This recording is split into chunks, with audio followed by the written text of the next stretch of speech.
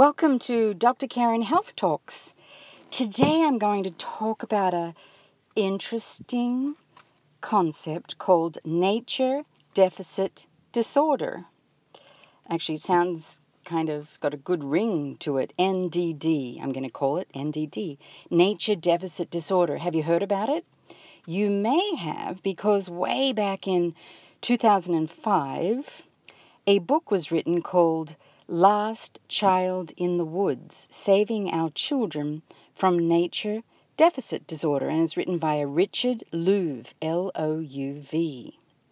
And I think it's particularly apt in today's world where we have so many distractions, so much technology, and many people living in urban environments where very little contact with nature is made. So let's just chat about this because I find it a really interesting concept, and a shout out to my good friend and colleague for talking to me about it the other day. And I thought, wow, that sounds really interesting. I'd really love to talk about it on a podcast.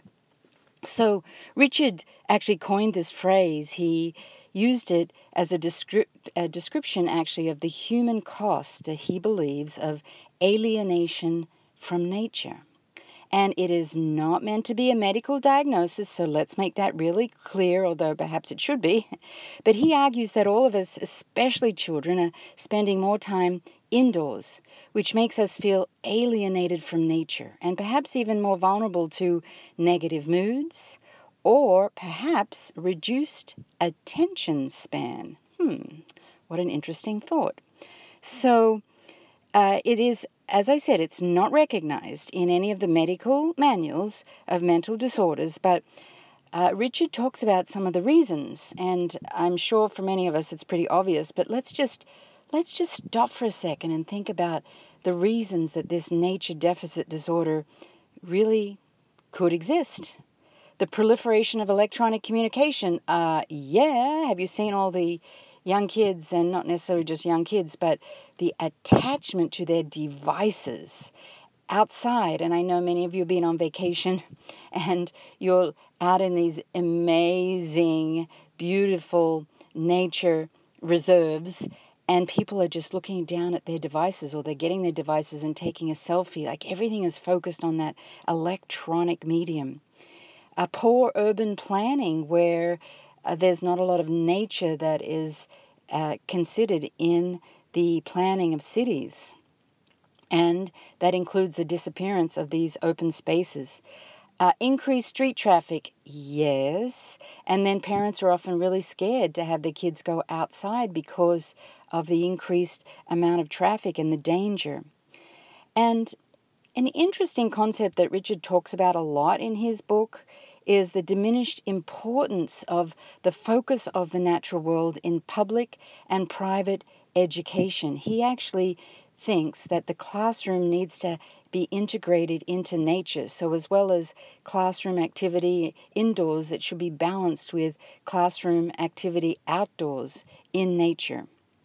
And I think the devaluing of independent play is a big one because of just our lifestyle and our culture, and kids are not taught to just play. It's about devices and structure and timing. And of course, as we talked about, I hinted on earlier, with parents being fearful, just what is happening in our world with the news and the entertainment media, that there's this parental fear that is magnified and keeps kids indoors and occupied so they don't go outside. So there is an expanding body of scientific evidence that does suggest that this nature deficit disorder contributes to a diminished use of the senses and attention difficulties, which we are seeing more and more with children. And also, it even expands into conditions like obesity and high rates of emotional and physical illness. Such an interesting area for us to dig into and start to explore in more depth. And of course, just generally, what we call being stewards of our natural world. Children are not raised to really appreciate the beauty and the gift of the natural world.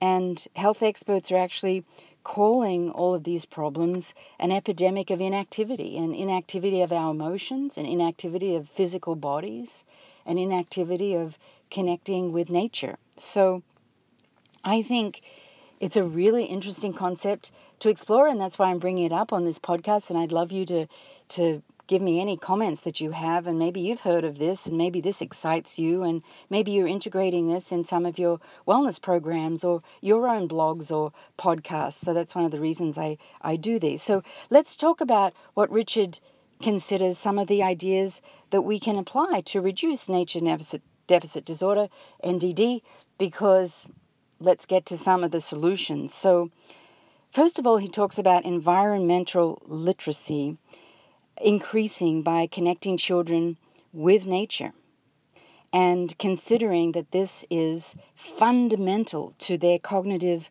development as well as their psychological and physical health. So really focusing on having children connect to nature. I know my daughter right now is a kindergarten teacher, and I'm going to be really excited to talk to her about this and whether this is something that they discuss at their teacher meetings. Certainly will bring it up, because the earlier we can apply these concepts to children, the better.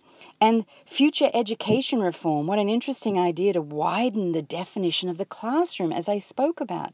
Bring the classroom into nature as well. I'm not saying entirely, like we don't just make these radical changes, but consider a block of time in nature as fundamental to the classroom daily activity.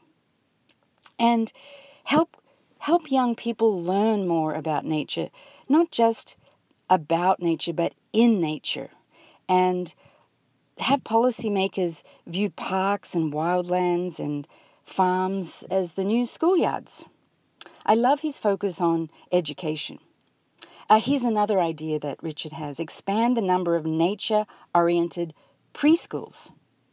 And he calls this experiential education and greened schoolyards. So interesting language, and language is really important too, that we integrate language into these new models so that it sticks, becomes a language of its own. And using new and old tools of social networking, such as, think about this, families banding together and experiencing nature and outdoors together. 2, 3, 5 families agreeing to meet, say, at a hiking destination and going on a hike or going to a park and just focusing on being outdoors. So I give a big thanks to Richard Louv and my friend. It introduced me to nature deficit disorder. You know who you are because you're one of my podcast followers. And I hope you love it when I bring you these new ideas to share. Don't keep it a secret. Share it. Share it with others. I love the expansion of that question, what creates health? And this certainly follows under that umbrella. That's why I do these podcasts. So keep coming back. This is Dr. Karen with Dr. Karen Health Talks. Until next time, bye for now.